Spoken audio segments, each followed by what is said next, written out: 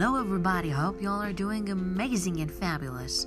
Today I want to talk about something that we might do, but not knowing that we do. Oh my god, what the hell am I talking about? Okay, let's put it this way.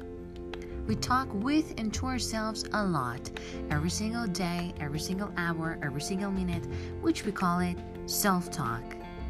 Now tell me something.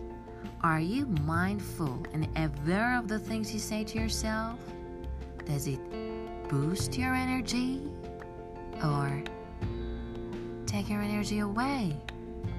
Does it motivate and inspire you or demoralize and deflate you like a balloon? How often do you say to yourself, "You can, baby, you can, just go for it"? And how often do you say, "You cannot do this because you're such a wimp, you're such a zero"? You see what I'm talking about, don't you? All in all, what I'm trying to say is that be kind with yourself and be careful of the things you say to yourself, because your mind behaves and you act based on the nourishment you give to it. And that nourishment is nothing but self-talk.